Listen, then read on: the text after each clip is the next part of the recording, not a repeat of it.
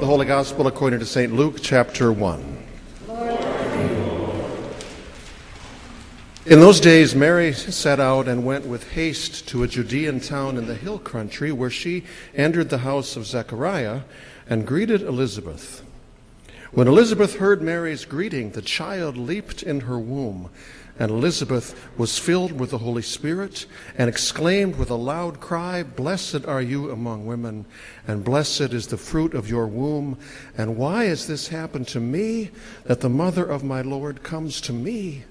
For as soon as I heard the sound of your greeting, the child in my womb leaped for joy. And blessed is she who believed that there would be a fulfillment of what was spoken to her by the Lord." And Mary said, "My soul magnifies the Lord, and my spirit rejoices in God my Savior, for he has looked with favor on the lowliness of his servant. Surely from now on all generations will call me blessed, for the Mighty One has done great things for me, and holy is his name. His mercy is for those who fear him from generation to generation. He has shown strength with his arm. He has scattered the proud in the thoughts of their hearts. He has brought down the powerful from their thrones and lifted up the lowly. He has filled the hungry with good things and sent the rich away empty. He has helped his servant Israel in remembrance of his mercy, according to the promise he made to our ancestors, to Abraham and to his descendants forever." The Gospel of the Lord. Praise to you, O Christ. May the words of my mouth and the meditations of our hearts be acceptable unto you, O Lord, our Maker and our Redeemer. Amen. In those days, Mary set out and went with haste to a Judean town in the hill country, where she entered the house of Zechariah and greeted Elizabeth. Context. 6 months earlier, the angel Gabriel had appeared to Zechariah, the husband of Elizabeth, the two of whom had never had children, though not for lack of praying and not for lack of trying. In those days, bearing children was viewed as the essential vocation for a woman. In those days, too, the inability to do so was always deemed to be the fault of the woman, who most assumed was in this situation because she was being frowned upon by God. And no doubt for good reason, because of course everybody knew bad things don't happen to good people. And while she may have been pitied by some for it, she was judged and shamed by most for it. Indeed, her husband could, with the full blessing of church and state, even judged and divorced her for it. But Zechariah loved Elizabeth, and they instead made peace with it. They indeed wanted a child, but they were never going to have a child. You've heard the saying, you know how to make God laugh, tell God your plans. Here's a corollary. You know how to make God laugh, tell God what God can't do. And so the angel Gabriel appeared to Zechariah to say that he and his wife would at last have a child, even though Zechariah then in fact did say can't be, it came to be. And so when their next Social Security check arrived, they canceled their membership at the senior center and used the money to start furnishing a nursery. And Elizabeth was once again the talk of the neighborhood, but not now for her shame and the belief that she had been judged by God, but for her joy and for her miracle, and that she had been so blessed by God. Elizabeth, Luke tells us, was Mary's kinswoman, her cousin perhaps, but her relative in one way or another for sure. Over the years, they saw each other occasionally at the same family reunions. I'm imagining Elizabeth over the years thinking of Mary as something like the child she'd never have. But now Luke writes near the end of Elizabeth's second trimester with the child she thought she'd never have, the angel Gabriel appeared again, this time to Mary, to tell her that she too would have a miraculous birth. This time miraculous not because the mother would be so advanced in years as to be barren, but because the mother would be so young in years as to be yet a virgin. How young a virgin? It does not say. But it does say that she was engaged to Joseph. And we do know that in those days, and what a primary vocation for a woman was to have children, as soon as a young woman's body became physically able to conceive, she was generally, as soon as the arrangements could be finalized, betrothed, and then married immediately to start having children. Which is to say there's every reason to believe that Mary, give or take, was 14 or 15 years old, 16 tops. She told the angel that she had no idea how it could be that she could have a child without having been with her fiancé or any man. The angel said the Holy Spirit can make it be. To which Mary said, then let it be. To me, just as you have said, according to God's will and by the power of the Holy Spirit. You know one way to make God smile with delight? Pray that prayer. Try it daily. Lord, by the power of the Holy Spirit, let it be to me and through me according to your will.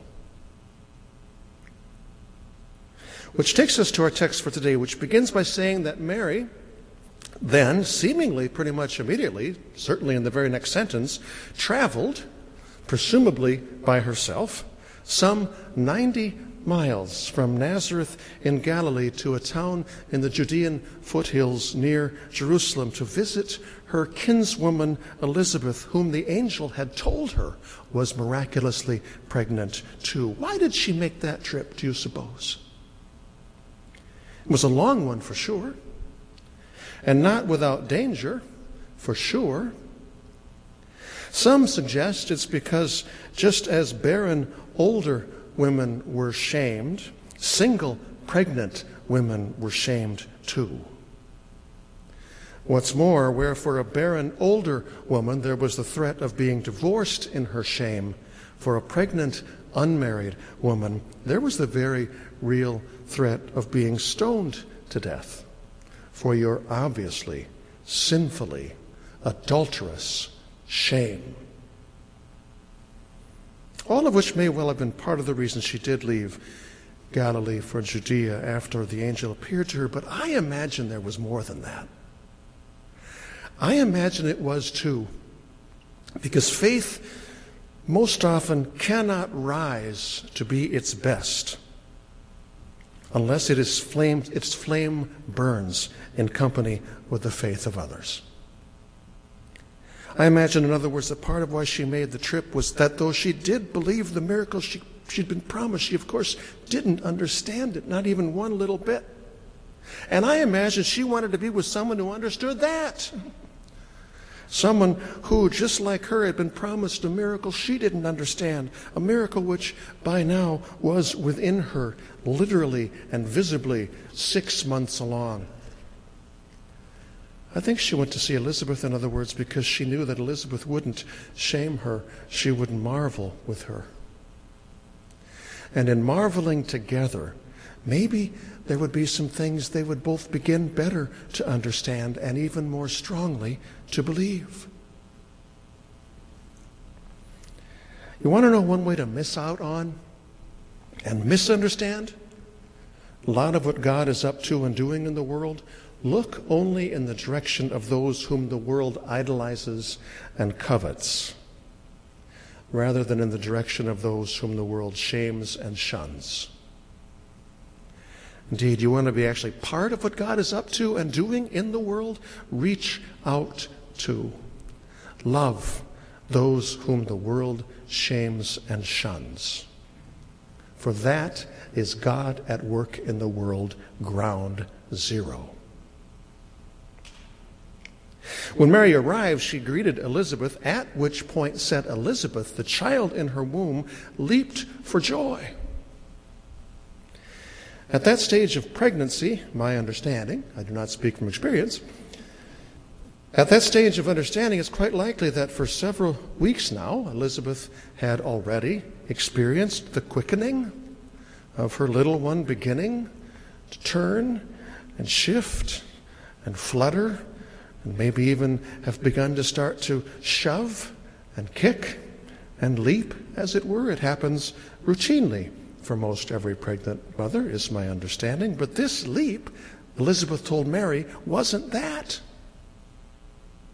This leap was her child, John, even from the womb, foreshadowing already, doing already what he had been promised to the world to do, and that is to herald the arrival of his cousin, who would be the Savior of the world.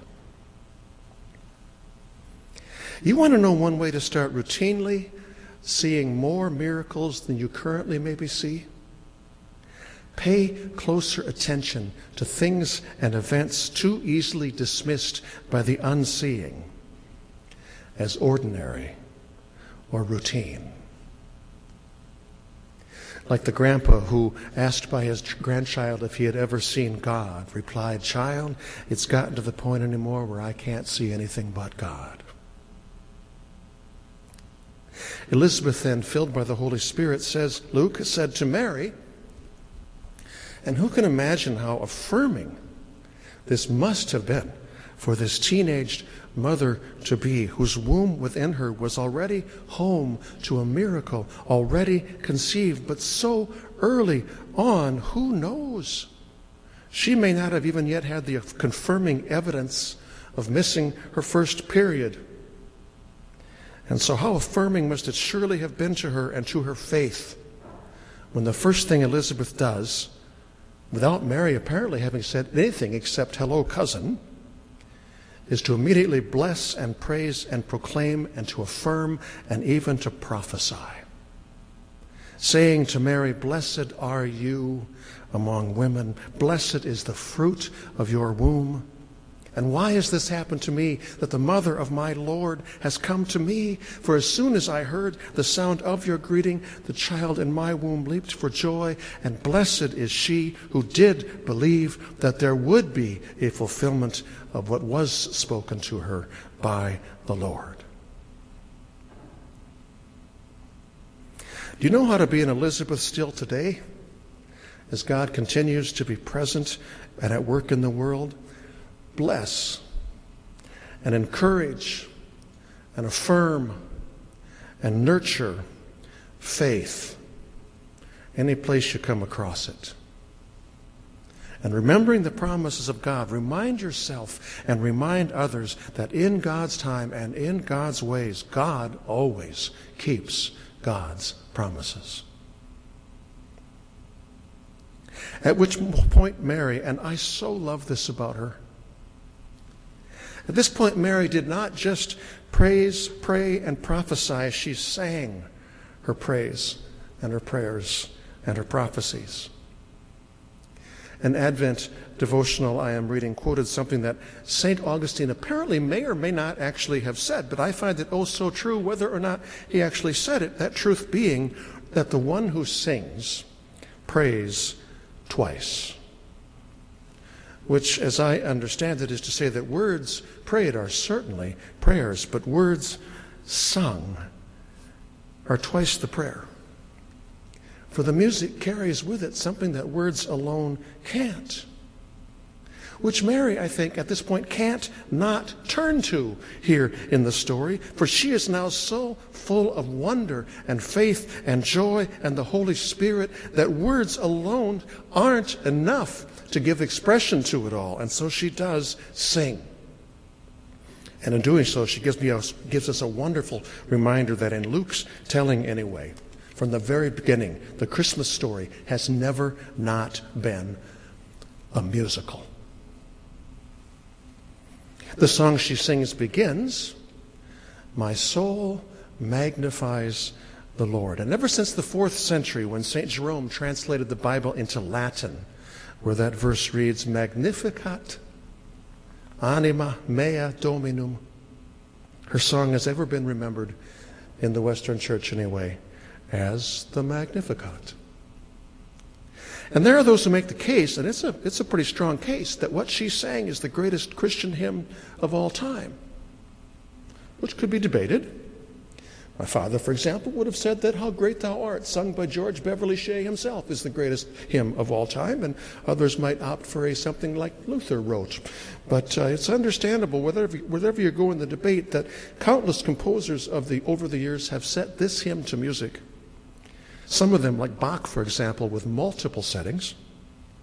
It's also been incorporated musically into liturgies throughout the centuries, including here at Gloria Dei, for example, every Wednesday evening in Lent, when we sing the Virgin of Mary's hymn set to music of Holden's evening prayer liturgy. In Luther's day, Mary's Magnificat was sung pretty much every Sunday of the year at worship. On ordinary Sundays, it was sung in German. On festival Sundays, it was sung in Latin. Luther wrote music for both. Magnificat anima mea Dominum.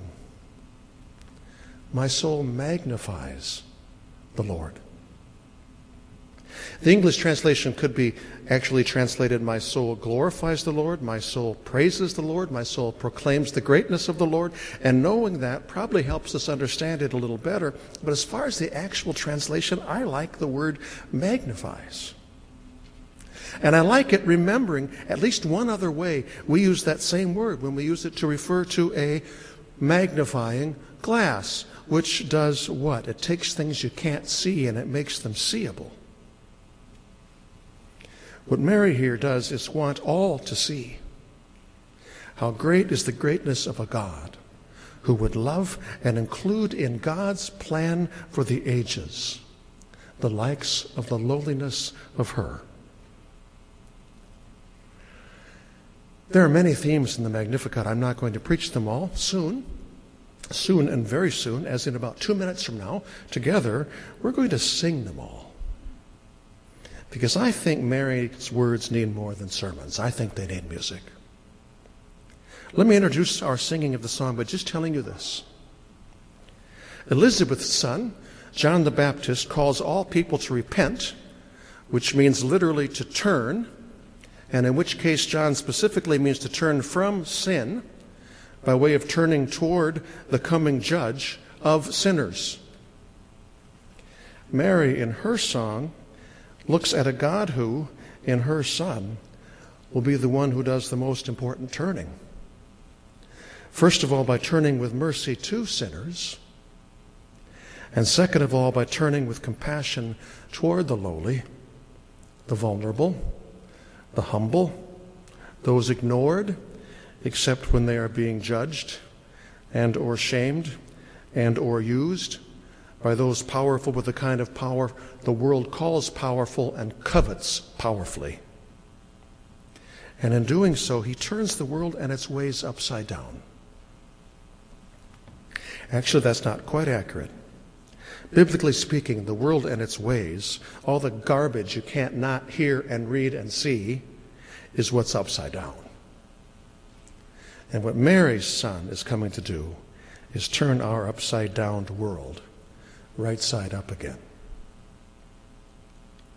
If you think that's not true, if you think I'm overstating to say that the world, including, God bless, America, is upside down and in dramatic need of being right side up again, listen to, how about an hour of CNN, then an hour of Fox News, and then an hour, if your stomach can handle it, one more. Take your pick.